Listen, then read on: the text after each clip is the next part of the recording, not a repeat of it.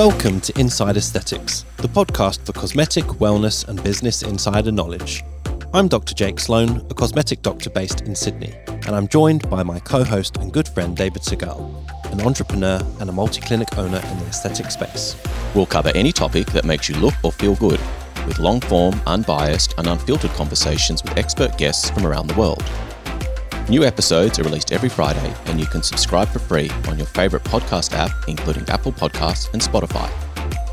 You should seek medical advice before undergoing any treatment or procedure, and these podcasts do not replace a professional and bespoke consultation. Good morning, mate. How are you? I'm all right. Thank you so much. It's lovely to talk to you. How are you guys doing? We are really good, and you're in lockdown number 3, so sorry to sort of hear all of that. What's happening on your end? What about you guys? What number lockdown are you? We only had one. Compare lockdowns. Yeah, we had one, and then we had. Right? Yeah, we had like a little cluster in an area of Sydney, which is about an hour and a half north from where Jake and I are, and they had a little bit of a lockdown locally, but that was only for a couple of weeks. Yeah. But it's been, other than masks in shopping centres and some establishments, it's been relatively normal here for quite a while, so we're lucky. But sounds like you guys have gone for the trifecta there. Yeah, and it's they're speaking of extending every day. We're promised longer and longer lockdowns. I don't know. I think everyone's just pretty much had enough at this stage, to be honest with you. I think people have just had enough. Yeah. But you notice it from everyday life, but also on social media. You notice the first lockdown, people were keen to learn new skills and learn how to bake and do things with their kids that they'd never done before. This time, it's nothing. People are just kind of resigned to the fact that we're at home and we're just waiting. People were just sitting, waiting, staring at the wall. Yeah. And where have all the webinars and Instagram live chats, they've sort of dried up as well. It just went mental. There you go. Exactly, yeah. That's exactly part of, that's... part of the whole trend. People were really keen and enthusiastic about making the most of their time during the first lockdown. But I think that novelty has worn off, and people are just like, fine. People just don't care anymore. They just want this to pass as quickly and as quietly as possible. Yeah. You see this huge drop off. People aren't doing anything online. People have lost interest. And not to make light of it, we need to get back to normal life, right? Yeah, no, definitely. And you're actually going to work today after this podcast. So it's obviously UK morning time. It's our evening time. So what are you allowed to do? Because obviously you're a plastic surgeon as well as an injector. So what are you allowed to do in the public system, in the NHS? So I don't work in the NHS. I don't work in the NHS at all anymore. I left the NHS after 13 years of service. Mm-hmm. That was a couple of years ago. Yeah. And now I am purely private.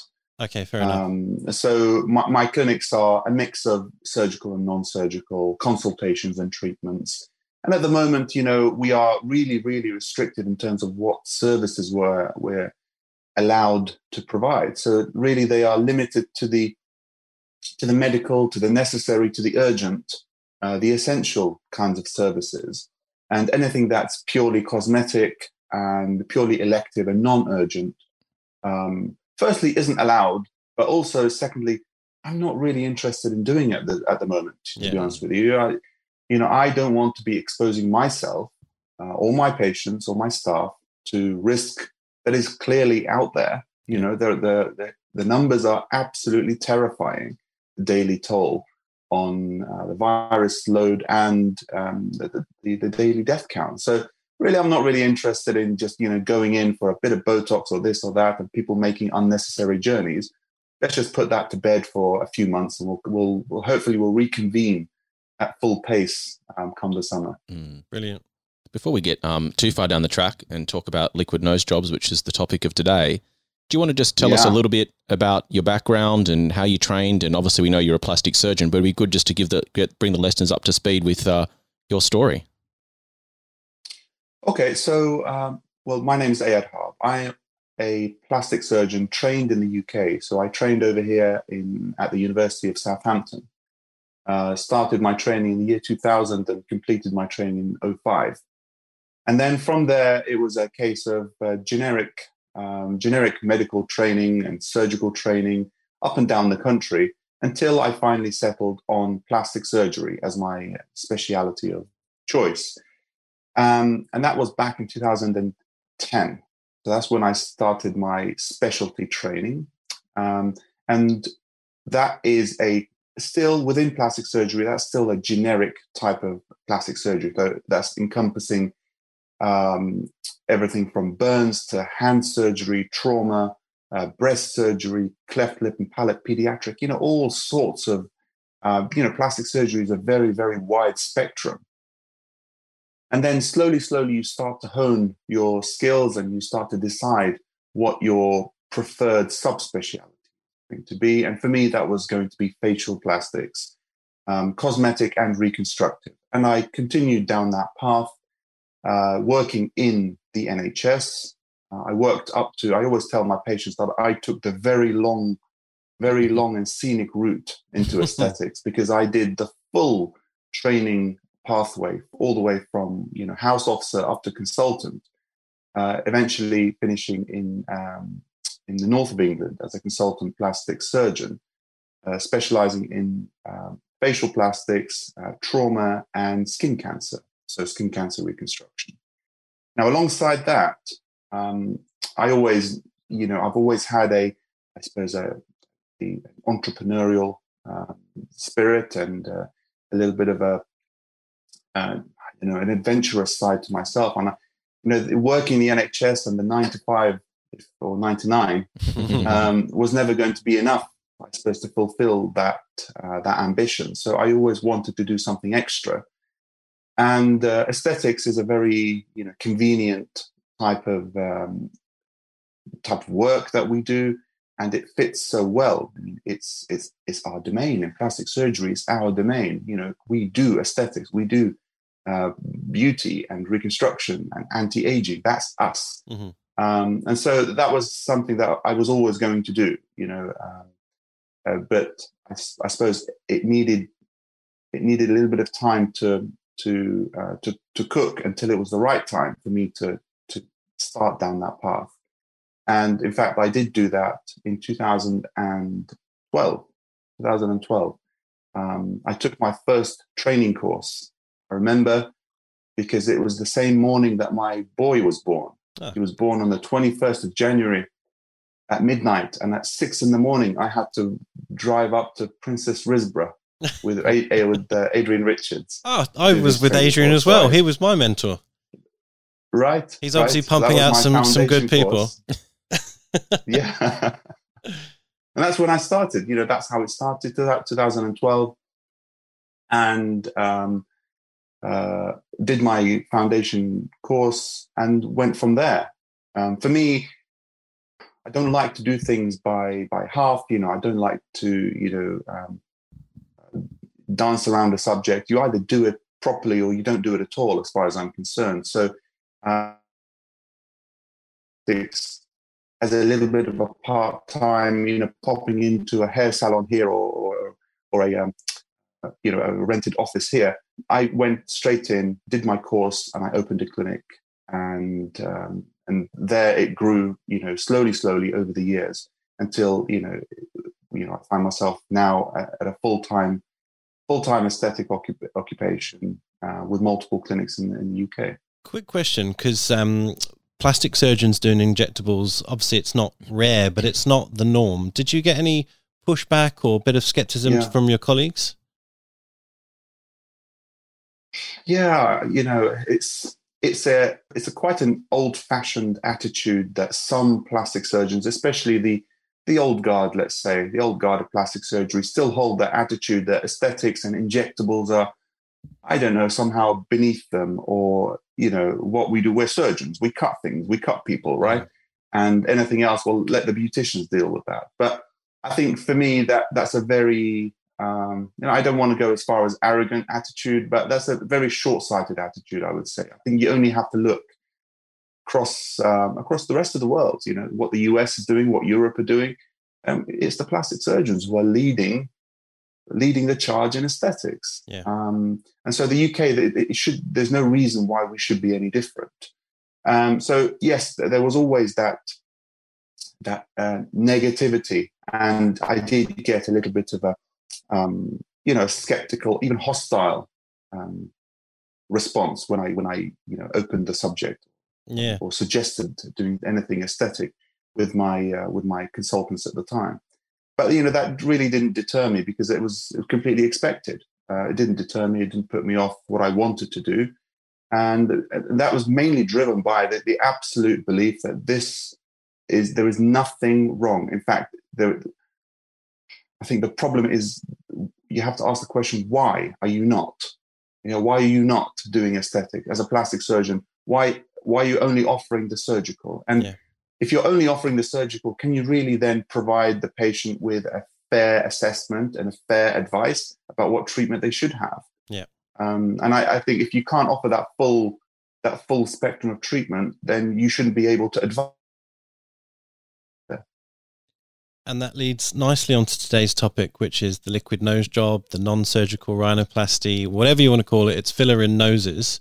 So, yes, as a plastic surgeon, someone who does facial surgery, etc., at what point did you think, well, hold on, there's a technique particularly for noses that may, in some circumstances, actually have more merit than surgery?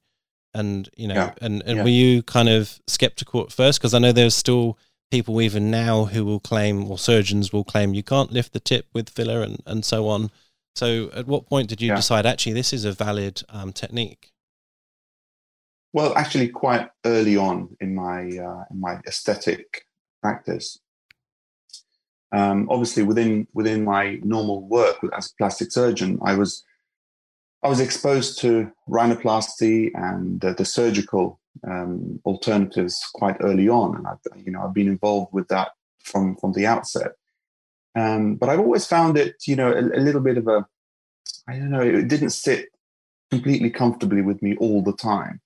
You see a nose it's okay, it didn't need that much, and then you see the procedure that's done, and it's actually quite an aggressive, invasive operation. And you think, gosh, there must be something easier. There must be something less that we can do just to tweak. And sometimes all you need is to tweak. And at the time, I just wasn't aware of non-surgical rhinoplasty. I didn't know that it even existed. And so, in my view, patients had a choice, a choice of two things: either live with that nose that you've got, which is not bad, but you don't like it, or have this big, aggressive, invasive, traumatic, high risk, high cost operation. You think, well, there must be something else. And then during my training, when I was a trainee up in Coventry, there was a conference called the Face, Eyes and Nose Conference, which was hosted by one of my consultants at the time. And that was a conference where it was supposed to be an international conference, but really it was just it was a local attendance. But there was an international speaker. His name was Mark Constantian from the US, a very experienced, very charismatic plastic surgeon who came and spoke about his experience in surgical rhinoplasty. And after his talk, he basically summarized and said, when I do my surgeries, basically I'm doing the same things. I'm doing the same maneuvers ultimately, and these will help to treat probably about 90% of my patients.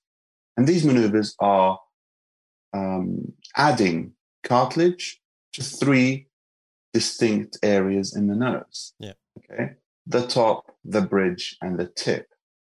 And by doing this, it will help to treat in some way or another about 90% of my patients. Oh, gosh.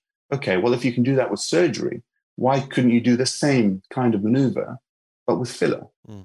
And that's where the 3-point rhinoplasty, the 3-point rhino, was coined. It was basically leaning on that experience from Dr. Constantian, and that's how it started. And so I started, trialing it out on friendly patients at my clinics, people who didn't mind a new treatment being experimented on them. I didn't have a training course at the time. I didn't go on a nose training course. I suppose I had the anatomical knowledge and the technical experience to just do it. And I don't know whether that's wise or not, or whether that's advisable or not in this day and age, but that's what I did. And so that's how it went on. Right. And where did you, I guess, first get your experience with fillers? I mean, you said you sort of just gave it a go and, you had friendly patients, but what were you first experimenting with, and what techniques were you first using when you first got started? So when I first started with the nose treatment in particular, it was those 3 points exactly. And that's all I was doing, treating the top, the middle, and the tip of the nose with filler. And it was just standard filler, and, whatever I was using at the time. I think at the time it may have been Perfecta, Sinclair Perfecta. Mm-hmm. And I just started treating those 3 points. You see a hump and you fill above and beneath it. And you see a tip that's a little bit rounded, and you inject into it and watch it rise. But of course, you start applying your anatomical knowledge and your surgical principles. You start applying those surgical principles into the non-surgical sphere. And those surgical principles, they dictate that if you are adding cartilage into the nose, for example, to change the external appearance, then you are putting cartilage on top of the existing skeleton. Okay? That bone and cartilaginous skeleton of the nose is really what dictates the shape of the nose. Mm-hmm. And that's what you're augmenting. That's what you're manipulating if you were doing it surgically. And so I started doing it that way, finding that skeleton, augmenting it, and just watching the skin drape on top as it normally would. And it seemed to work. And of course, the first results, I thought they were great, but looking back on them now, they were okay and not amazing. But for me, they were quite transformative. Mm. And of course, the patients were happy. And so it went on, and you start to tweak your technique, and you change your entry points, and you change your instruments, and then you change the fillers until you arrive at something that's a little bit more refined and something that I'm happy with now. What is it about our noses, and maybe as a plastic surgeon versus a non-surgical expert, you can kind of balance these views? Why are people so conscious about them? It's the middle of your face. It's what everything else is surrounding. And I call it, the epicenter of the face, and everything else is actually decorating the nose. Mm-hmm. Everything else in your nose. Your nose is the most prominent part of your face. That your nose is the first thing that enters the room when you enter, and the first thing that you look at the first thing that you see when you look at in the mirror. Yeah. And so I think it's important, I suppose, metaphorically, but also physically, it's very important, and it does impact day-to-day life. You only have to speak to a patient who has, some form of insecurity about their nose, whether it's a genuinely big or deviated or ugly nose, or if it's a minor little imperfection. Sometimes I find with noses, it's just as black and white as that. If you like it, you like it. If you don't like it, you absolutely hate it. And there's just no in between sometimes. Yeah. And so it just does form this kind of aesthetic epicenter in our face. And I think a really important principle that I follow is that the nose generally should be unnoticeable in the face. It should be unnoticeable. Okay, you shouldn't see it. You shouldn't notice it when you look at a person. There are, I suppose, more important priorities. When you look at a person, generally we look at their eyes, we look at their nose, we look at their lips, we look at their skin, their hair. We notice these things, and then perhaps you might give a fleeting glance to the nose or the ears or whatever other features they may have. That is, unless the nose is noticeable. If the nose is noticeable, whether it has a deviation or an abnormal shadow or it's big or anything else like that, immediately we go straight for that, and we can't not see it then. And then it starts to dominate the face. So my job is to, I suppose, to bring the nose back to its rightful place in the center. But it's a wise old man. It's not a cheerleader with pom poms in the middle of the face. It shouldn't be attracting attention. Yeah, just to, I guess, further emphasize Jake's point, when I look at before and after photos and I'm on Instagram, I'm looking at rhinoplasties. I know we're talking about liquid nose jobs today, but if you're looking at, say, a reduction, surgical reduction, it's the only procedure that I look at, and sometimes I don't recognize the person. It entirely, you can look at someone get their cheeks augmented, they can get their lips done, they can, get a facelift, and you can go, yeah, I can see that's the same person, but I often will go double take and go, hold on, is that the same person? It's amazing that it can almost change someone's identity when everything else can still make them identifiable. Isn't it amazing? Yeah. Yeah. It's absolutely, it's so true, isn't it? And I think that's a big fear that patients have when they approach rhinoplasty, is that, they see these huge transformations just from a nose job and they think, gosh, I'm not going to recognize myself and I'm going to look so different. And in fact, that's sometimes a big struggle that patients have after rhinoplasty, is that psychological impact. They look in the mirror and they don't see themselves anymore. Yeah. So it is in reality, it is sometimes, that's actually how it turns out. People really struggle with rhinoplasty afterwards because they don't recognize themselves. They don't know themselves. So it's true. God, here we go. But I think that's one of the beauties of the non-surgical option is that it doesn't do that. It doesn't change the way you look. You look weirdly the same but different. It's quite something. Just say I completely agree. I sort of asked that more for there'll be a lot of listeners who don't know much about the liquid nose job or even nose jobs, and you'll get some people like parents whose son or daughter wants to do something with the nose, and they're like, oh, why do you care? It's just a bump on your nose and so on. But it, like you say, that bump is the thing that's sticking out. That's the thing that's not right, and that's where your attention is sort of drawn to. So I completely agree. Totally. And it's not a thing that you tend to grow out of. I've met patients. I mean, generally, you start to notice your nose at about the age of 12, 13. When you start to develop your adult nose, unfortunately, the rest of your face hasn't caught up yet. So you've got a kid's face with an adult nose, and you look all kinds of wrong and out of proportion. And so you notice your nose. Generally, the rest of the face catches up, but sometimes that insecurity doesn't leave you. And through school or through the early development years, if there's any element of bullying or name calling, or that tends to, I suppose, solidify that insecurity. And that doesn't tend to leave you. It really doesn't tend to leave you. I've met patients, who are 50, 60, 70, 92 is my oldest patient, 92 years old. And she was still unhappy about her nose. Imagine that.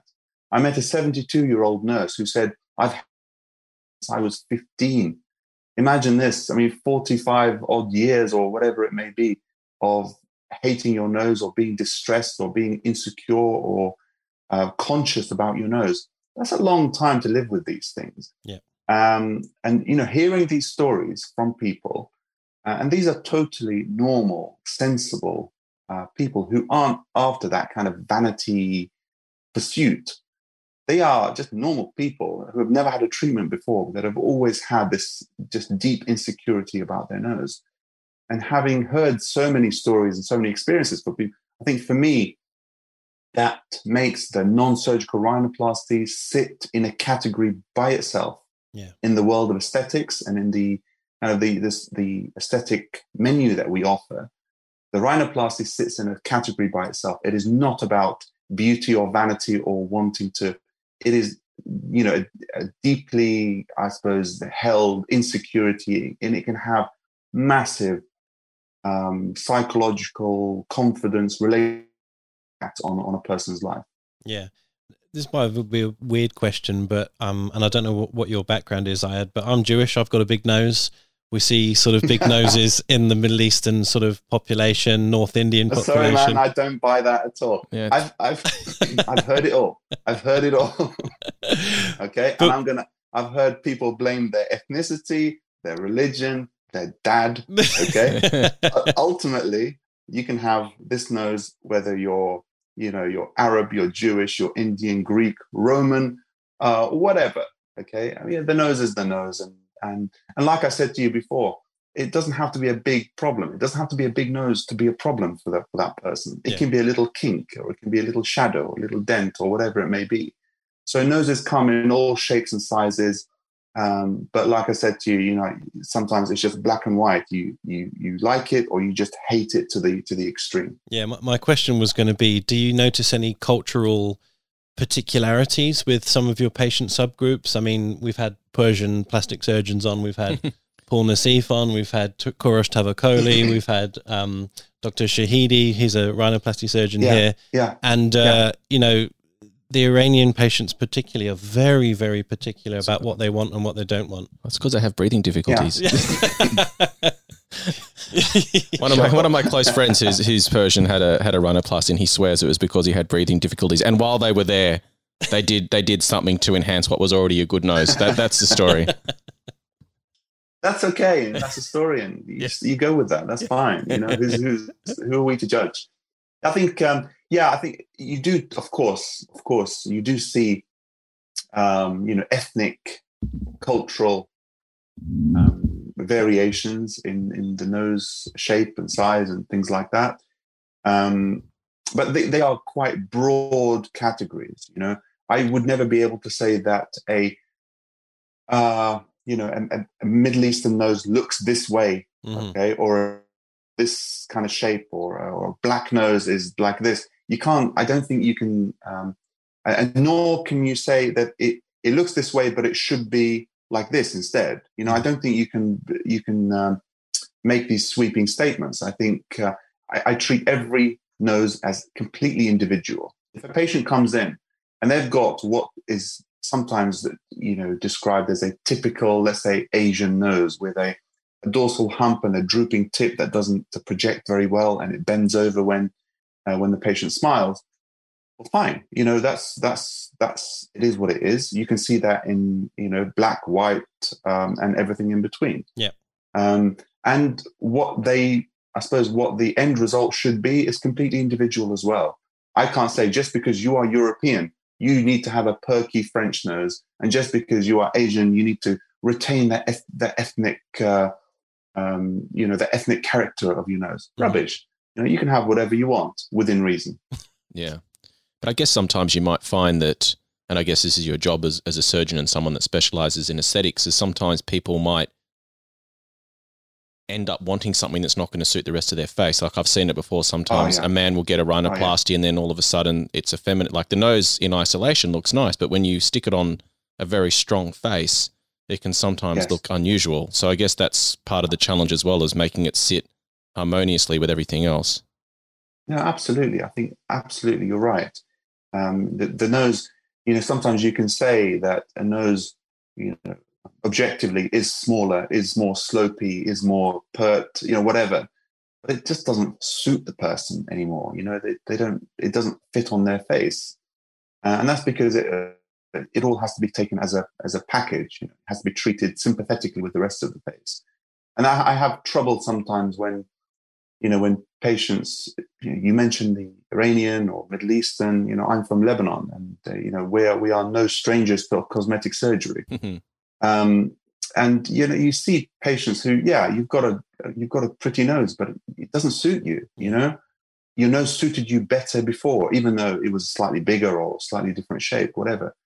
And I think that's where I'm very comfortable with the non-surgical rhinoplasty, because it doesn't, like we said before, it doesn't change your features. Your nose actually stays looking like your nose. It retains a lot of its character and its proportion and all this kind of thing. It's just what we tend to do with the non-surgical is that we're just going for those little niggles, those little imperfections that bother you, that you see in the mirror when you look at yourself from certain angles and certain lights. If only we could take away this. Well, fine, we can take away that with the non-surgical, but you're not left with a nose that, is completely different to what you started with. You still look like you.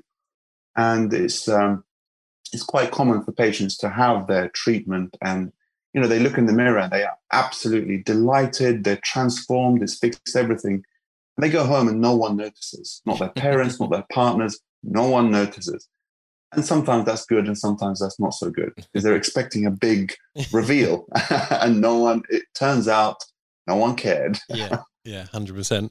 Now, we normally do a disclaimer at the start of every podcast anyway, just a general one. But before we get into the specifics, I thought I'd just do another one because, the non-surgical liquid nose job, it's quite high risk. I would suggest that people get some special training, whether it's from yourself or someone sort of experienced in noses. So please, if you're listening, don't go and have a crack at a nose after listening to Ayad and us chat. It's highly high risk and catastrophic consequences, even if rare. So guys, please don't have a crack. So what are the indications for a liquid nose job? What things can you do with filler? So you can treat most things with non-surgical rhinoplasty. In clinic, I think 95% of the patients that I receive, I'll be able to help in some way. Yeah. Okay. The most common complaints that I hear from patients are relating to the shape of the nose. I have a dorsal hump on the bridge of my nose that I see mainly from the side profile or from certain angles. Yeah. Or I have the tip that's not well projected. It's just curving down.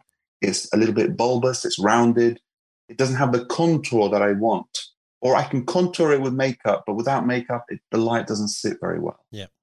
Other things like, slightly more, I suppose, niche or unusual things, deviation, asymmetry, scars. And I think a big category are the patients who've had surgery in the past. Yeah. They've had surgery, they've ended up with a slight imperfection, whether, it's a collapse or asymmetry or whatever it may be. And they want that corrected. And the prospect of repeat surgery absolutely and rightfully terrifies them. Yeah. Do you see a revision of a surgical rhinoplasty an indication, or do you see that as high risk and not suitable unless in very experienced hands like yourself? Oh gosh, let me tell you what you said before in your disclaimer, which is very, very wise. Every nose, still till now, every nose terrifies me. With every injection, I'm holding my breath and I'm waiting for that blanching or for that, slight evidence of any occlusion or problem. Yeah. Noses are high risk, and post-surgical noses are in a different stratosphere altogether. They are in a different orbit of risk. And that risk doesn't come just from, injecting into an artery, okay, to cause a vascular occlusion. The skin is so sensitive and the blood supply is so tenuous that even a little bit of additional tension or pressure on the skin can just shut off the blood supply to a whole region in the nose. It's absolutely critical that for anyone or any kind of cosmetic provider to take great caution, and I can't really overstate that, great caution when treating post-surgical noses. And for patients, just don't do it with someone who's a novice. Absolutely, just don't do it with someone who's a novice. There is so little margin for error with post-surgical noses. You need to be absolutely on your guard as a provider, and be able to spot the smallest, the most subtle signs of an impending problem. Yeah. For me, I started doing this perhaps too early. In hindsight, I think about some of the cases that I've treated, and I absolutely tremble now. Retrospectively, tremble. Yeah. Should have been trembling at the time. Thankfully, I've got away. I've got through my career so far without any kind of disaster. Thankfully, but I suppose the more you do, the more you become aware of what could happen. So you end up doing less and less with time, and becoming more and more cautious and frightened, frankly, by some noses. I still treat, I think in my practice, about 20-25% of my patients now are post-surgical. I treat a lot of post-surgical noses. And of course, they come also as a spectrum. Some are really easy, really straightforward, and some are just terrifying. Mm-hmm. Yeah. I mean, are there any categories of cases where you would say the liquid nose job isn't suitable? I mean, contraindications or, certain expectations or certain anatomy of a nose where you just go, you know what, we're not going to go there. Yeah. I mean, of course, with any treatment, you've got to know when it's suitable and when it's not, and you've got to be able to advise the patient appropriately. Patients with unrealistic expectations, patients who want a physically smaller nose, which is thinner and the nostrils don't flare out and go have surgery. Only surgery is going to achieve that. Yeah. Patients with big noses, patient with a big nose, and it. When you see a patient, you think, God, that's big. Okay, that needs to be smaller. Is that what you say? And I don't mean that I would never mean that to be offensive in any way. Of course, but, you genuinely think, for the patient's sake, they would look better with a smaller nose, right? Because it's dominating their face. It's taking up too much real estate on their face, and it's dominating the attention. So yes, big noses, patients with unrealistic expectations, and those patients who are just frankly too high risk. Their nose is just too tight, too scarred. There is no space for maneuver. You think with those, listen, don't, because you've got to balance risk and benefit here. And the benefit you're going to get is minimal, but the risk is probably, up in the 70-80% of complication. I wouldn't do it. You mentioned nasal or nostril flaring. Have you seen or do you use the technique where you can actually put filler around the nasal valve to sort of control that a little bit? Have you seen that? I've seen techniques for reducing, or I suppose improving airflow by injecting around the valves. Mm-hmm. I've seen techniques injecting around the nostrils or under the nostrils to help lift and reduce that flare. Yeah. I'm not entirely convinced. I haven't seen any amazing or longevity of results to I suppose, persuade me to go down that path. For me, I want to do things that work, and I want to avoid things that are not going to help, but expose the patient to that risk anyway. Yeah. Mm. So no, I don't really. Those patients who complain about nostril size or nostril flaring or nose width, listen, non-surgical has its limits, has its ceiling. You can't treat everything, just like you can't treat everything with surgical rhinoplasty. You have to know what the limitations are for every treatment. And if the patient's not happy with it, great. They've made your mind up whether to treat or not then. Good answer. Yeah. I agree. It's high risk. So with the we had the discussion around lockdown, and obviously the UK's been locked down for a while, and it's still going. So I'm assuming that Zoom has become a big part of your practice in terms of consulting people. Yeah. And how's that go for you? I'm assuming there's some challenges with the way that cameras on certain iPhones or computers sort of distort someone's nose. How does that work for you? Well, it's very true. Yeah, I mean, I've moved all consultations to virtual consultation. I'm not consultations unless patients are coming in for treatment. It's just to avoid, reduce the amount of contact and the number of patients in clinic. So, that does come with its own challenges. You can't really see fully what the nose looks like. You can't, the lighting sometimes plays tricks. And a big part of the nose assessment is actually feeling the nose. You just put a hand on the nose and feel the skin and how flexible it is and how thick the skin is and how much, capacity it has to be corrected. So that is, that's a real challenge actually. But I have to say that, for a few years now, I've been doing a lot of virtual consultations. I suppose patients just send in photos all the time. They send in their photos, and they ask for an assessment or a predicted result. And I've been doing that, and I've become quite skilled at predicting what a nose could turn out like in my hands. I'd love to see the DMs you get on Instagram. Right. I can, I know what I can do with filler, and I know what's achievable with filler. And so I'm able to provide the patient with a fair impression of the kind of result that they can get. So moving to Zoom and these virtual consultations, yes, it has its challenges, but it's not completely removed from my normal comfort zone. So I'm okay with it. Okay. And well, are you using a software to predict how they're going to look, or are you sort of doing some sketching like Subio, or how do you normally let them know what it's going to Facetune, right? Facetune. Okay. Absolutely. So there is a good use for it. There's a positive to face tuning. Okay. Facetune. Or any kind of similar thing where you're able to tweak the picture. You're able to augment in certain areas to make the shape that you want to see. And if you think that's a realistic augmentation that you can make with filler, great. Why not? It's a useful tool.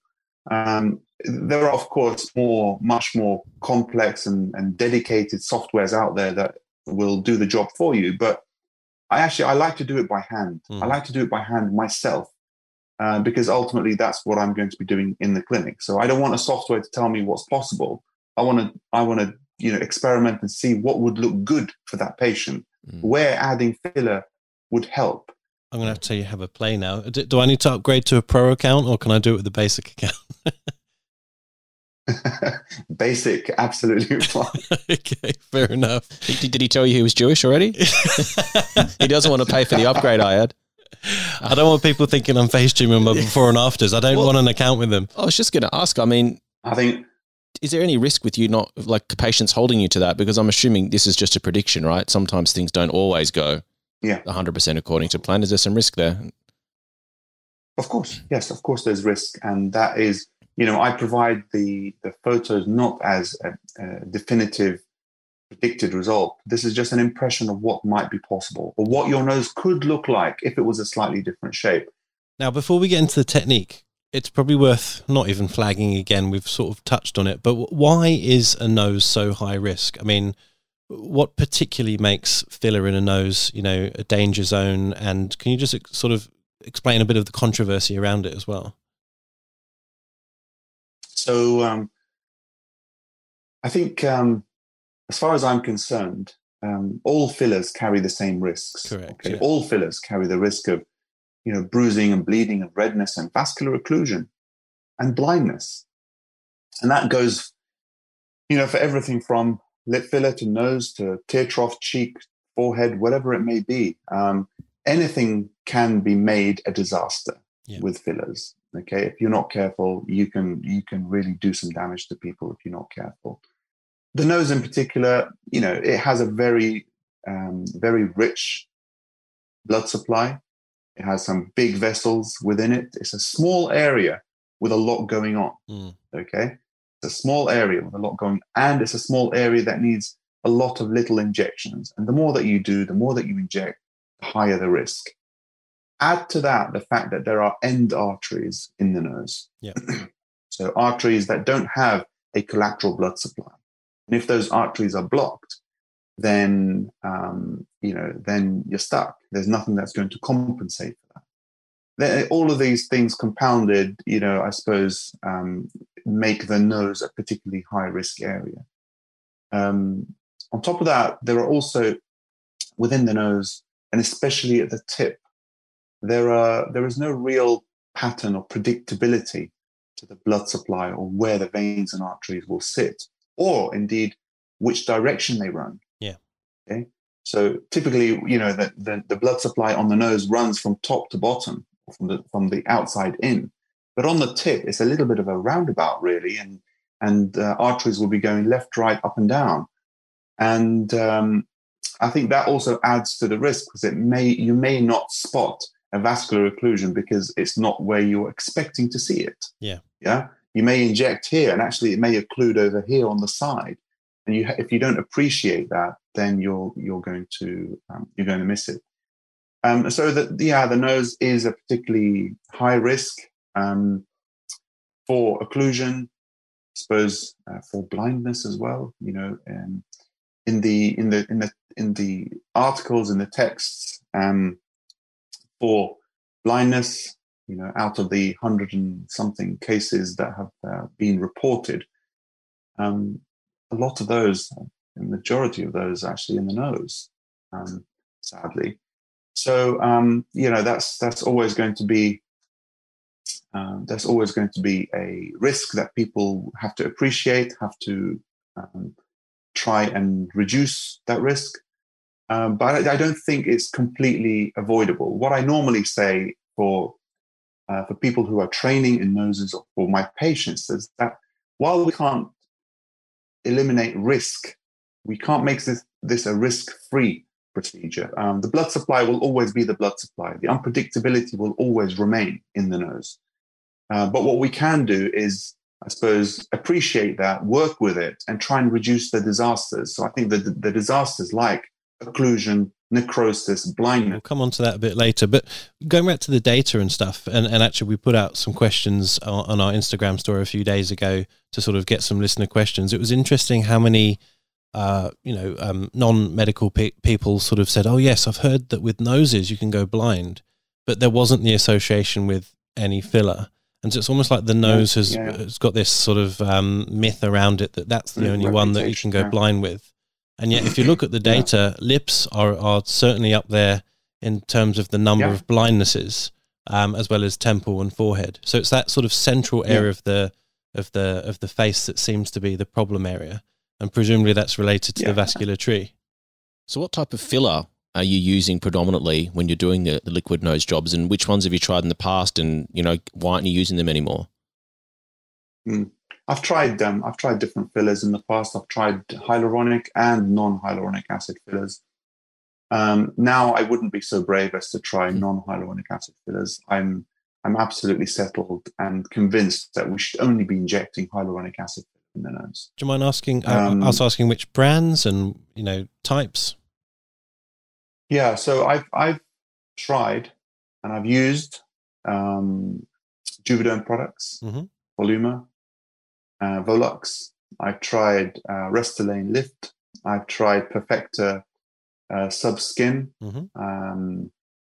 I've tried even the lesser known things like Princess fillers and things like that. And eventually I've settled on Teoxane, Teoxane Ultra Deep as my choice of filler.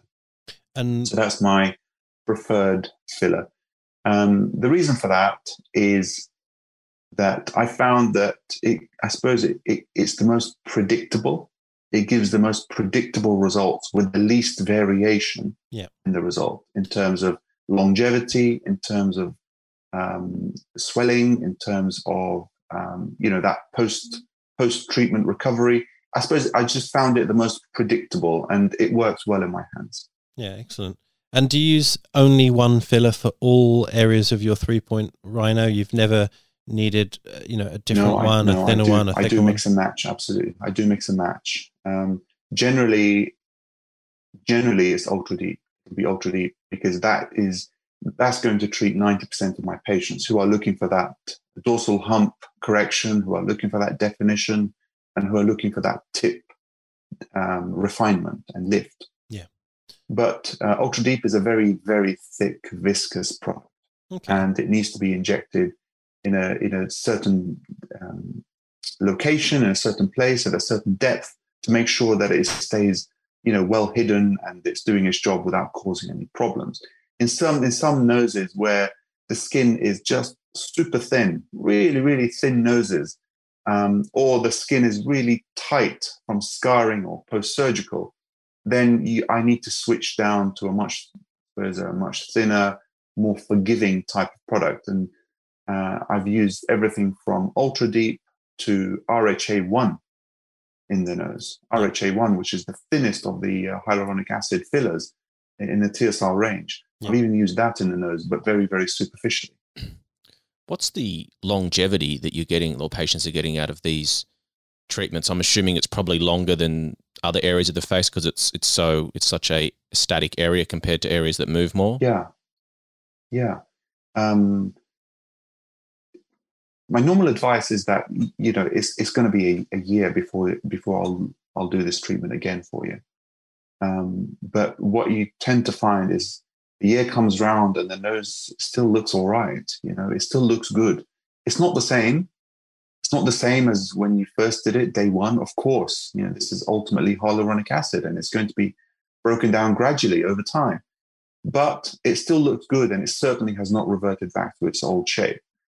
In terms of, I suppose, when you do the treatment again, probably I set a minimum of a year for my patients.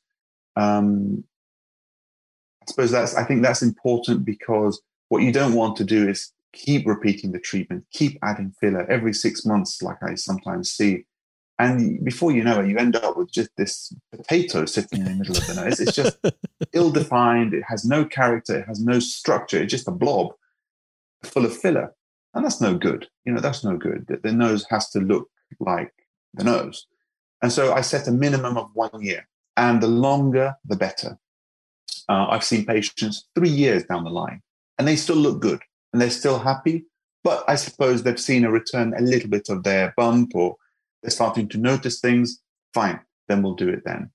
I think what's important to say is, at repeat treatments, you tend to find that you're able to achieve something that you would never even imagine at the first treatment. You're able to push it a little bit further. The skin has this extra flexibility and pliability about it, so that you can actually manipulate it even further and lift it, so that by the second treatment, the shape that you've got is just entirely different to what you started. With fillers in other parts of the face, I think even with the same fillers, even with Ultra Deep and the thicker hyaluronic acid fillers in, let's say, the cheeks or the chin, I think these areas are obviously more mobile. There's a lot more going on. But also they're changing a lot more than the nose is with time. Around the mid-face here, under the eyes, for example, that can be affected almost day to day by weight gain, weight loss, illness, dehydration, tiredness, stress. All these things have an impact. And of course, aging. Whereas the nose tends to just sit there pretty stable, pretty dormant. Not much affects it in the short term. Over the longer time periods, of course, let's say 10 years, your nose does change a little bit. It does collapse. It does lose a bit of its support, and the skin starts to change. But the fillers tend to just last. Yeah, and let's say you did a nose today. At what point do you get them back for a review and potential sort of top up, if you want to call it a top up? How many? What sort of percentage of people are you having to add more to, and how long do you give that? When I do the treatment, my normal advice is that this result now is probably a little bit generous, and it's going to drop a little. Yeah. Okay. And I suppose that's inevitable and expected, because you imagine when you use filler and you lift out the skin, you lift it up and it becomes quite tense. The skin naturally has a desire to push back, to return to its old shape. And that normally happens in that early first few weeks kind of period, okay? So by about 2-3 weeks, most of the swelling has settled, and the nose or the skin has returned back to a little bit of its old shape, or I suppose its long-term stable shape. If at that stage patients are not entirely satisfied with their nose, then they can return for a checkup, a touch-up, a top-up, call it what you want.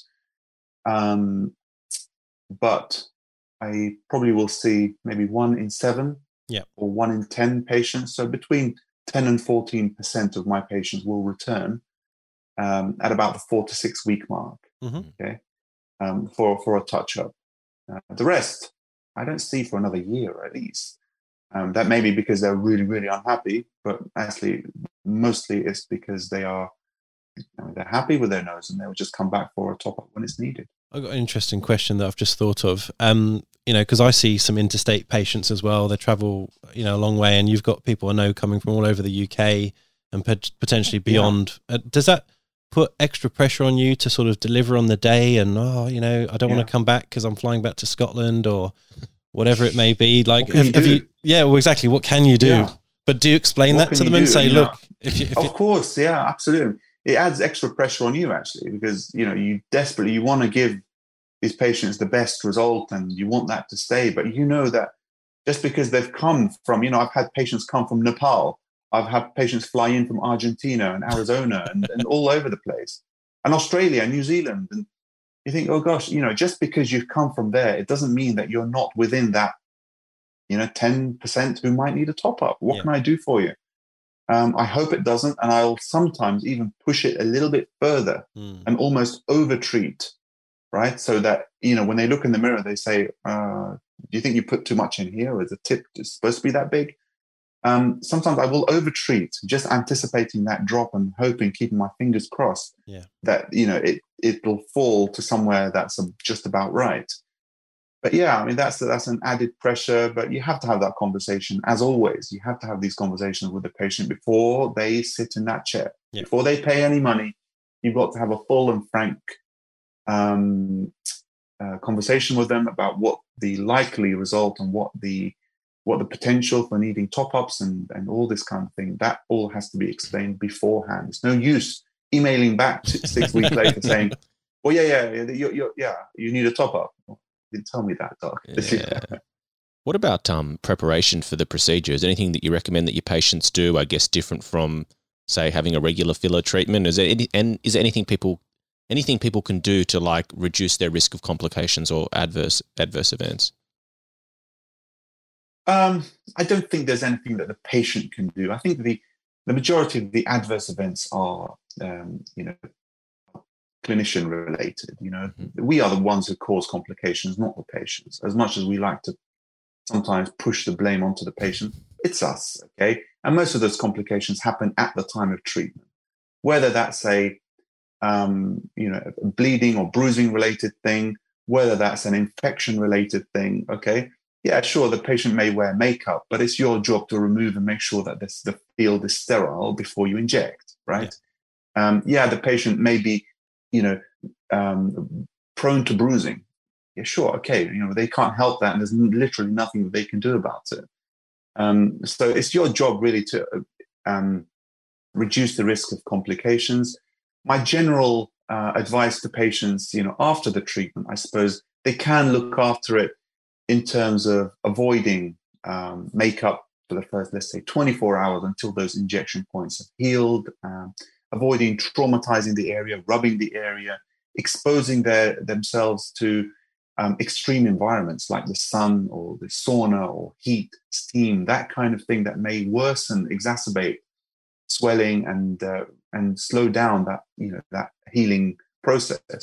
But apart from that, no, I'm generally pretty easygoing on my patients. Do you give them any advice about sunglasses or normal glasses or sleeping on their front, those kind of things that are pretty hard to control? Yeah, I mean, sleeping, what can you do? If you turn over onto your front halfway, midway through the night, what can you do? Exactly. So I don't stress that too much. As much as possible, try, you can sleep on your back or on your side. That's okay. Try not to face plant into bed. That's obvious. In terms of glasses, I think my advice is that if you're able to, avoid it. Okay, for a week. If you're not able to, if you need your glasses for, getting on with life or work or driving, for God's sake, please wear your glasses. Yeah. I think I think the filler is remarkably resilient, actually, and it won't just press down if you touch it or inadvertently brush against it while you're getting dressed or washing or putting your makeup on. It won't. Yeah. But especially when it's swollen in the first couple of weeks, when there's a bit of fluid in the area, it's a little bit spongy and it's a little bit boggy, then glasses can sit and they can leave a mark. Yeah. And sometimes patients panic that they've ruined their filler, but that's not usually the case. That's usually just a mark in the edema, in the swelling. Yeah. And that will resolve itself just as the skin would resolve itself if the glasses left a mark on it anyway. Yeah. I've had filler before, and I've noticed on one. No, you haven't, have you? Well, you've done it a few times. You're forgetting your own patients. Well, I've had like a cold or a flu, and I've had this crazy swelling that's come out of nowhere. And I was wondering, could that happen in the nose as well? And would there be any risk of complications? You're talking about patients that are, high risk that have had rhinoplasty and extra pressure can add complications or issues. Is that something that you've heard of or experienced? Yeah, absolutely. You know, this kind of inflammatory reaction that you can get in fillers or any kind of implant that you have in your body, to be honest. But fillers most commonly, they can swell if you have some kind of viral illness, if you have some kind of, and let's say sinusitis in the area, you've got a general swelling in the vicinity. Yeah, the filler can react to that. And usually that's a self-limiting thing, and it will subside as the original virus or illness or inflammation settles. So normally it's a case of, just, I suppose, treating the symptoms and expectant therapy. Okay, just waiting for things to settle down. It's nothing to insurance, of course. Patients, of course, will panic if their nose swells up a little bit and it starts to look a little bit, like the first day they had it. They might start to panic. No need to panic. Just wait. I have had a couple of cases where actually the patients had a real infection somewhere else in their body, and that's created a secondary infection in their filler. And I think on one or two occasions in my time, I've had to actually treat the infection here in the nose. With antibiotics, I've had to dissolve it once because of a secondary infection. And this is maybe 3 or 4 months after the original treatment. Wow. Yeah. Can you now talk us through your 3-point rhino? I mean, you alluded to, you do the bridge, the sort of the supra tip, which is sort of the bit where the bone and the cartilage meet, and then the tip itself. But what are you actually doing? What needle are you using? What volumes are typical, and what layer you're in? Mm-hmm. Okay. So generally the principles of my treatment are to inject deep. Okay. So on the periosteum, on the perichondrium, injecting deep, like I said before, augmenting the skeleton of the nose, not trying to manipulate the skin. Leave the skin as a blanket that will drape over whatever you're doing underneath. Yeah. Okay. The skin is where all the clockwork is. That's where all the risk is. So stick to deep and just augment that. Like I said to you, I inject, I use TSL Ultra Deep. Okay. And that's a thick enough filler to create the result that I want without needing too much filler. Yeah. I want to avoid using big volumes. I want to use small volumes. And the average volume that I will use is about 0.6 or 0.7 of a mil. Okay. Okay. That's the most, the most noses. Some will need a lot more, some will need a lot less. Frankly, it doesn't really matter. You use as much as you need. And so that's the filler I want to use. But I also, at the same time, I want to use a tiny needle. And the reason for that is I want to, I suppose, reduce pain and discomfort for the patient, reduce the risk of bruising and bleeding. And I want to retain that control to be able to inject tiny amounts of the filler in micro droplets. And so that, I think for me, that's really not possible with the native syringe and needle. That you can't have that degree of control over the injection volume or over the injection pressure. So I will decant into much smaller syringes, the BD 0.3 ml 30 gauge needles. Yeah. And they have satisfied those criteria for me. I'm still able to use the filler that I want. I'm able to use a 30 gauge needle. It's a small syringe, so I've got really good control without having to hold a huge syringe like this, which is 6 inches away from the patient's face. Yeah. And you're able to control with real accuracy how much filler you're dropping. And it can be something as small as 0.01. 0.0, that's a tenth of a 0.1 of a mil. Yeah. With every droplet. So that for me is, my preferred technique. And that, I suppose, that gives me that control, but also that lends itself really well to the safety aspect. Yeah. Safety. Okay. With that little volume, that isn't going to cause any kind of disaster ever. 0.01 of a mil isn't going to cause any kind of disaster. So, I suppose you you do all of these maneuvers, injecting deep, injecting in the center of the nose, trying to avoid the obvious anatomy that we know about, but also you inject slowly, and you inject at low pressure and at low volume. And all of these things compounded should reduce the risk of any disaster occurring. So I normally start at the top of the nose, okay? I position myself at the head end of the patient. I'm working from behind or from their top. I used to work from the side, but I found that working from the top gives you much better view of everything that's going on in the nose, okay? Any little discrepancy or deviation or imperfection, you can see from that angle.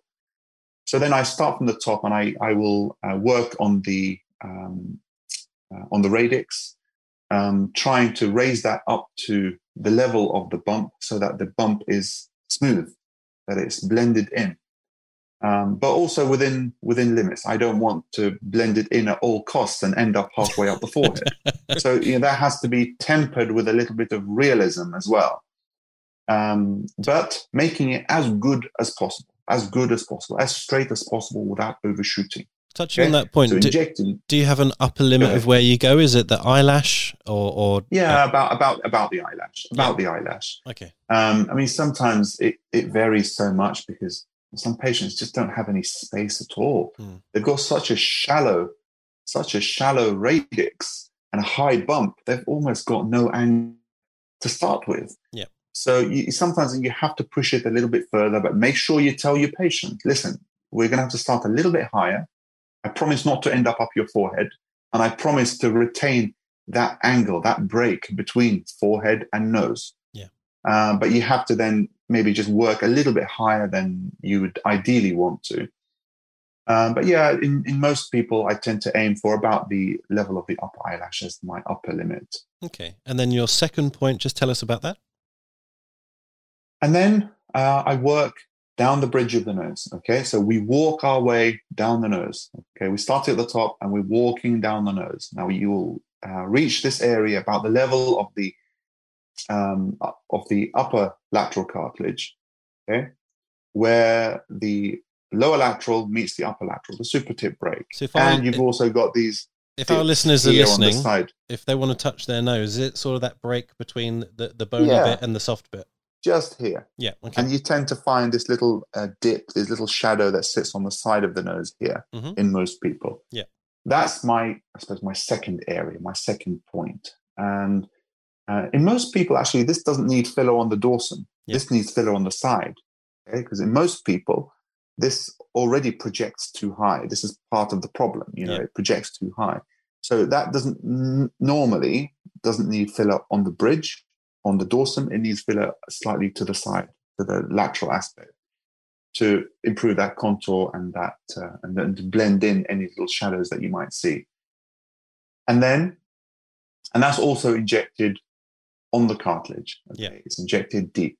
Okay, as much as possible, injecting in the midline. And the skin here tends to be a little bit more fixed and thinner, so even smaller volumes, I'm guessing. Tiny volumes. In fact, this area is probably the most notorious for recurrence, for early needing top-up kind of recurrence, is this area. Yeah. That it didn't need much in the beginning. It wasn't a big deal. But because the skin is so tight and there's so little space, there's so little flexibility, it tends to come back, and it tends to push back quite a lot. And that's the area mostly that needs a top-up after the first few weeks. Then we reach the tip. And the tip is treated in exactly the same way. Okay, so we're injecting deep, we're augmenting the cartilage. Of course, you've got to remember that the tip is made up of two cartilages that are this kind of C-shaped cartilages, and in between there's a gap. So going midline at the tip, you're probably going to end up like in just open space rather than on top of a cartilage. Yeah. So you've got to be aware of that anatomy and treat the cartilage where it is. Okay, so I tend to go either side, paramedian, either side of the midline, touching the cartilage, and then dropping a small bolus of filler, usually about 0.05, so half of a 0.1 of a mil on each side. Yeah. And that, of course, is not injected in 5 boluses. Sorry, just say that again. We lost you for that last bit. It's not injected in. So that 0.05 bolus on each side of the cartilage is injected not in one bolus, not in one push, but in 5 little drops. Yeah. It's really important. The tip is the one place that will give you the most trouble. Yeah. Okay. That's the one place that's the most unpredictable. And so you need to be super, super, super careful with how much you inject and how forcefully you inject the filler. Yeah. Now, not to get too technical, but I've just got my own question here because, I do noses as well. And I've seen you do hundreds of videos on your Instagram. When do you choose to go under the columella and when do you choose to go in the tip? I always go in the tip. Okay. So as far as I'm concerned, lifting, defining, and adding that point to the tip and that contour comes at the top. I don't think you should, or I should be lifting the tip from anywhere else. Yeah. Okay. I think that's just going to create a little bit of bulbousness, a bit of roundness to the tip. Yeah. So the definition, the shape, the point, which is, part of the appeal of this treatment, comes from that dorsal injection onto the tip. Yeah. This inferior injection is more for that overall lifting or changing the angle of the tip. Okay, so we're lifting it up slightly with this injection, but we're defining with that injection at the top. Yeah. Does that make sense? It's the nasolabial angle when you look from the side. That's right. Yeah. That's right. Okay. So sometimes we have a short anterior nasal spine. It doesn't really provide that support for the most caudal part of the tip. And that anterior nasal spine needs to be extended a little bit with a bit of filler. That filler is going onto bone. Yeah. That's going onto bone. I am not entering here and then filler up into my tip. I never do that. I never do that. I think that's brave, actually. It's quite brave. Yeah. I was going to ask you about the Tinkerbell lift and why has it become so popular? What is it? Is this a celebrity? Is this another Kardashian trend or is this? It's just another one of these. Like the fox eye lift and things. Yeah, okay. Sorry. Yeah, that's okay. What is it for people who haven't heard about it? I'm just tired of these just fads that come along every now and then. First we were foxes and cats and Tinkerbells, and I went to fairies and Peter Pan, and what the hell, right? Everyone just stays sensible. We know exactly what you mean, right? So it's purely a marketing thing. It's purely a marketing. And I find it a little bit patronizing, actually. That women want the Tinkerbell lift. Well, no, they want a well-defined tip. Just say it as it is, okay? Yeah. So I'm not a fan of these kind of these gimmicky type of things. Of course, these things will catch on, and they'll create a bit of a stir in the media, but they'll die off just as quickly. So we tend to stick to, tried and trusted techniques and descriptions for things. Mm. How tolerable are these treatments? If I was a patient wanting to get this treatment done, what should I be expecting in terms of pain? Are you using numbing creams? Is it sort of quite benign and tolerable? I have to say that I get asked that question a lot. Patients are surprised. Oh, you don't use numbing cream? God, blah, blah, blah. I have never, in my time, since 2012, I have never used numbing cream for fillers. Never. Not for noses, not for lips, not for any part of the face. I think they are well overstated in terms of their impact on a treatment and the comfort level. And I think sometimes they can be to a detriment, actually. I think numbing cream can overpromise. They can put the patient in this false sense of security. Hey, I'm not going to feel anything. I've had numbing cream on my face. Yeah. And then, wham, here comes the needle, and suddenly it hurts, and they're surprised. And that element of surprise catches them, okay? And also, I think it puts the practitioner, the provider, in a false sense of security as well. It makes the practitioner potentially a little bit lazy, okay? A little bit less gentle. Yeah. Okay. Oh, the patient's got a numbing cream. We can go in with this 25 gauge needle. Come on, right? So for me, I've never used numbing cream. I never use it. a needle is a needle. You're always going to feel a little needle prick. It's like, I suppose, the same sensation as plucking a hair. Yeah, it's that kind of sensation. It's not a painful experience. You feel it. But that's all that it is. I tend to employ various, I suppose, techniques to reduce pain, okay, for the patient, like using a very small needle, like using a super gentle technique, like maintaining a very sharp needle, so changing it very often. Yeah. Okay. Which is part of the reason why I use these small syringes, and I'll only decant 0.1 into each one. So after a couple of injections, it's gone. We're throwing it away. We're starting with a new needle. There's anesthetic in the filler that makes things very, very comfortable. Because what people sometimes forget, that most of the pain from filler, most of the pain from injection doesn't come just from the needle prick. It's the hydrodissection that comes when the filler is actually entering the tissues. That stretching of the tissues is actually what hurts. Yeah. Okay. So you do it gently. You do it slowly, at low pressure, at low force of injection, using a sharp needle, using a bit of distraction technique. I've never really had any complaints about pain. I've never had any complaints about pain. Yeah. And while most patients will experience, a little bit of a pinprick, and there are some areas that are more sensitive on the nose, let's say under the nose here on the tip, I've never had anyone say, no, that was far too painful, I won't be doing that again. I totally agree. And the other thing I think about local is it can make the skin quite red and sometimes vasodilated depending on what you're using, and it can actually make the bruising worse. And then you can't see an occlusion if because their skin changes. I agree. And I think local anesthetic, especially when in the context of the nose, it can sometimes cause a little bit of swelling, a minor degree of swelling, a little bit of puffiness of the skin. And when we're trying to correct these tiny, sometimes sub 1 millimeter imperfections, they can disappear when you've got numbing cream on your nose. Yeah. And you don't see them, but then you won't be able to give that patient the result that they expect. Yeah. Now, is it possible to have a bit of a candid chat about the things that haven't gone so well in your practice? You've done so many noses that, obviously, like all of us, you must have encountered your own occlusions or issues that patients aren't happy with. So what's your vascular occlusion rate, and how many noses have you done? Okay, I mean, this is a conversation I quite candidly have with patients who ask, and no problem at all.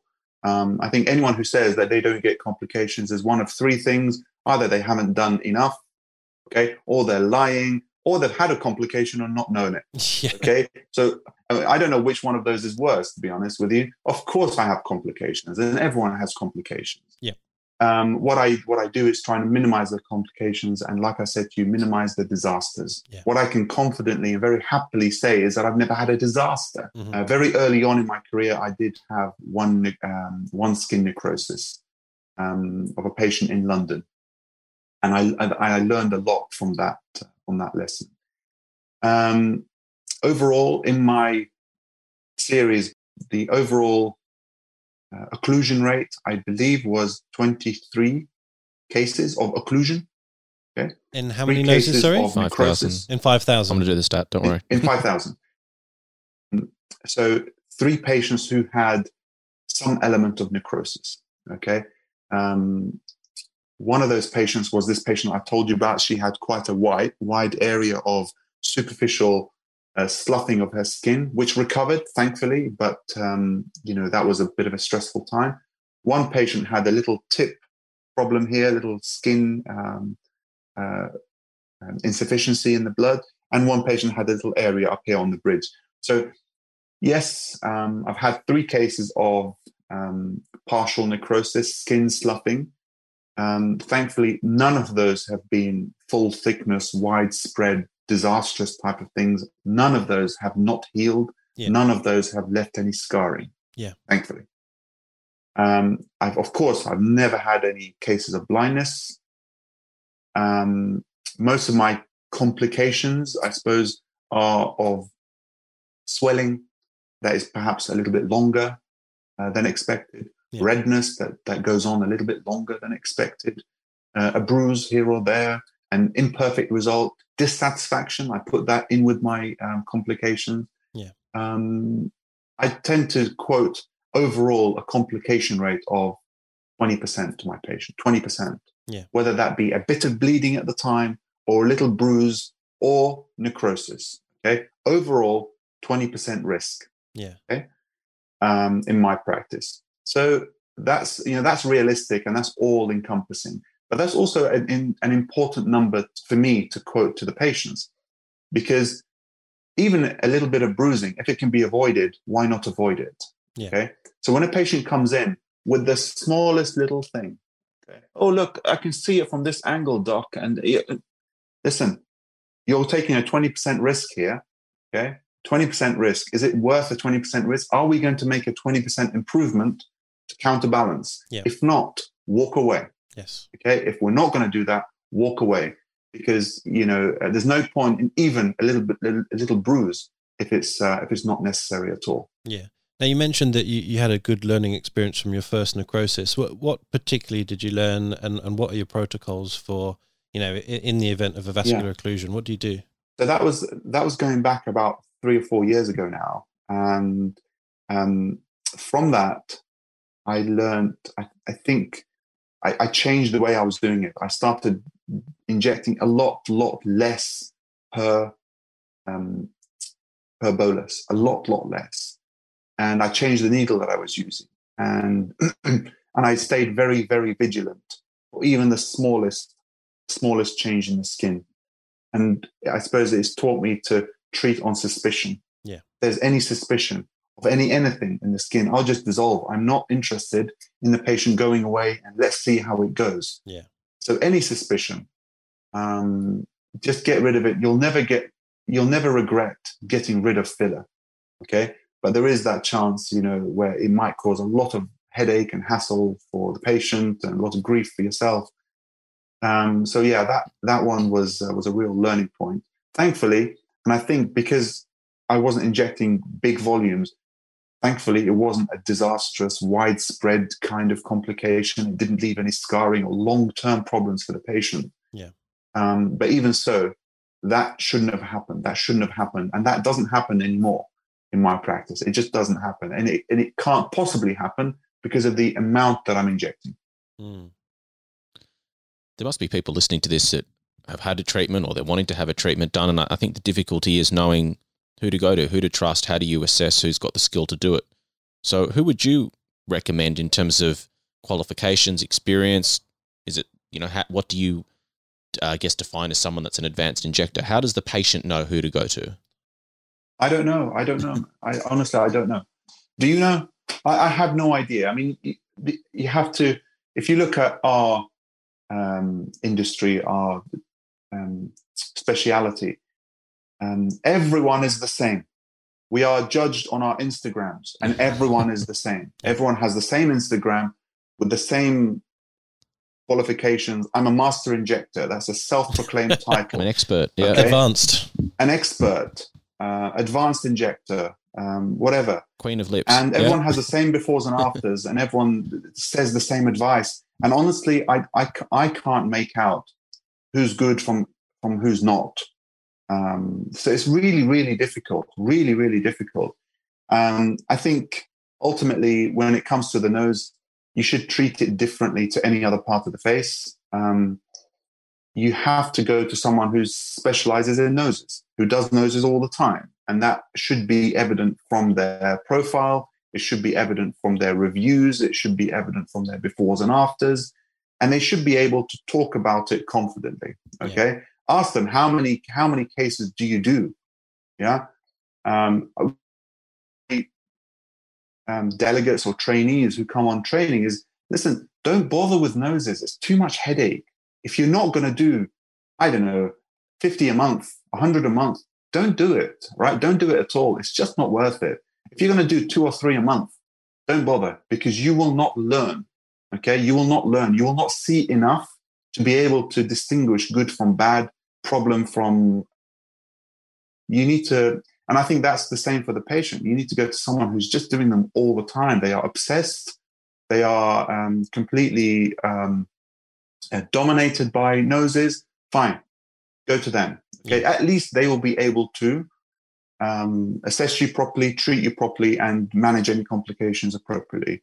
And I think ultimately, when it comes to noses, whether it's surgical or non-surgical, you have to trust that person. Instinctively, you have to trust that person, okay? You have to get on with them. And the most important part of the treatment is the after treatment, is the aftercare, okay? Yeah. Anyone can inject a nose or a lip or whatever, but the real test is how they treat you afterwards, okay? Are they ready to pick up the phone to deal with a trivial problem, not a real complication? Or are they a shut-up shop who just put up the shutters and say, listen, you're on your own, mate, you've paid, no returns? Yeah. I think that's what you have to judge it on. Yeah, good advice. And that brings us I'll start again. That brings me nicely onto my final question or kind of comment. Tell us about your own in-house training that you offer. I mean, obviously you're in the UK, so maybe that's not super helpful for Australians who can't fly at the moment, but tell us about what you do in-house. So I've been offering training for a while. It's always been quite low-key, small group masterclasses and one-to-one training in clinic. But I think the whole lockdown coronavirus thing has, I suppose, has changed the way I do things. I now moved to a predominantly virtual training setup. I'm offering virtual seminars, training on all treatments. Of course, most people will know me for the nose and will come to me for the nose, but we are categorizing dividing the program into 5 separate areas: the upper face, mid face, the lower face, perioral, and the nose. And when it comes to the actual treatment, it's a seminar where I will talk about my approach, assessment, and technique. Then I will demonstrate the treatment up close and personal, and some kind of interaction. You're able to ask and critique whatever you like, and then we'll have an extended Q&A at the end where people can ask and inquire about any particular thing. I find that it's useful for beginners who just want to find out about what noses are all about and how I do it and how I get the tip lifted like this, and more advanced who are looking perhaps to just refine their existing treatment. And I would never say that my technique is the technique or the only technique. It's a technique and it worked well for me. And you might pick up a few points that you will hopefully incorporate into your own technique to make you better. Brilliant. And you have very generously offered our listeners and I guess anyone who comes across the podcast a 20% off on your online training. So I think we've come up with a code. Yeah, why not? I'm going to quote it. It's Why not? So hold on. So firstly, where do they go to book the training? So they can either book through the website, or they can email or call the clinic, and we'll be able to help them. If they quote the collaboration code or the discount code that you're going to provide us with, I think we'll just keep that live. I mean, this just came off the top of my head, Jake. I don't know if it's, but no, that's fine. I just wondered if they have to input it or say it verbally. That was my main question. I think if they will be able to input it at the time of booking, or quote it when they call up or email, and we'll be able to process that for them. Perfect. So yes. The actual training courses, the seminars are obviously they'll carry a certain fee, but 20% off anyone quoting the podcast code. Amazing. And the code is IAXIAD. That's AYAD. So IAXIAD. And you get 20% off, which is amazing. And, whilst we're not sitting here saying we're going to train you doing noses in a podcast, I think if you want to actually learn something in a formal way, that's probably the best way of doing it, learning from someone who's got a massive case series. And we're super grateful for you giving up your time to come and have a chat. I know you've got a busy clinic or something going on very soon. Yeah. So hopefully when the skies open, we'll get to catch up eventually, and I'll eventually make it to your clinic, which I planned to do about 2 years ago when we first had contact. Yes, and unfortunately it never happened. Yes, I remember. And the shit hit the fan. And one day. Yeah. Yeah. How do people get in contact with you other than you said your website? Do you have what's your Instagram account where they can see all these thousands of cases that you've done? Can you just remind us? So the main Instagram account for my clinic is Dr. Ayad Harb, at Dr. Ayad Harb. I also have a personal Instagram account, which they may find Real Dr. Ayad, or the Academy account, which is drayad.academy. So all three of those are possible ways of contacting. Obviously, the main work is showcased on the clinic. Yep. Perfect. Ayad, I've got one more bonus question. This is from a Dr. Yalda who works with you and who's moving to Australia. She wants to know, why have you got such terrible fashion sense when you're not in your clinic? Sorry, I didn't quite pick that. Say that again. Sorry, I think I'll ask you again for a minute. So this is from that's fine. He's joking. Don't worry. And particularly your slippers that you wear at home. This is what I say to people. I've never had a particularly good sense of fashion. I tell people that I've grown into my 40-year-old fashion. Yeah. Okay. I've always dressed like this, but now I'm comfortable with it. No, I know how you feel, Ayad. So that's what I tell you. Jake got me to change my T-shirt 4 times before we started. Yeah. Despite the denial, she secretly loves it. Yeah, no, that's awesome. Well, I've promised I'll meet her for a coffee when she eventually moves to Australia, and we can pass the baton from you to me or whoever when she starts working over here. So it's nice to have that link as well. Yes, indeed. It's a great girl, superb doctor, and a massive loss for me. Yeah. But she's starting anew over there, and I wish her all the best. Perfect. And we wish you all the best. Stay safe, mate. And thanks again, and we'll catch up soon. Thank you very much. Thanks, Ayad. Thank you, mate. Thank you very much. Stay safe, guys. See you later, buddy. See you, buddy. Bye. For our latest news, upcoming guests and episode topics, follow us on Instagram at inside_aesthetics.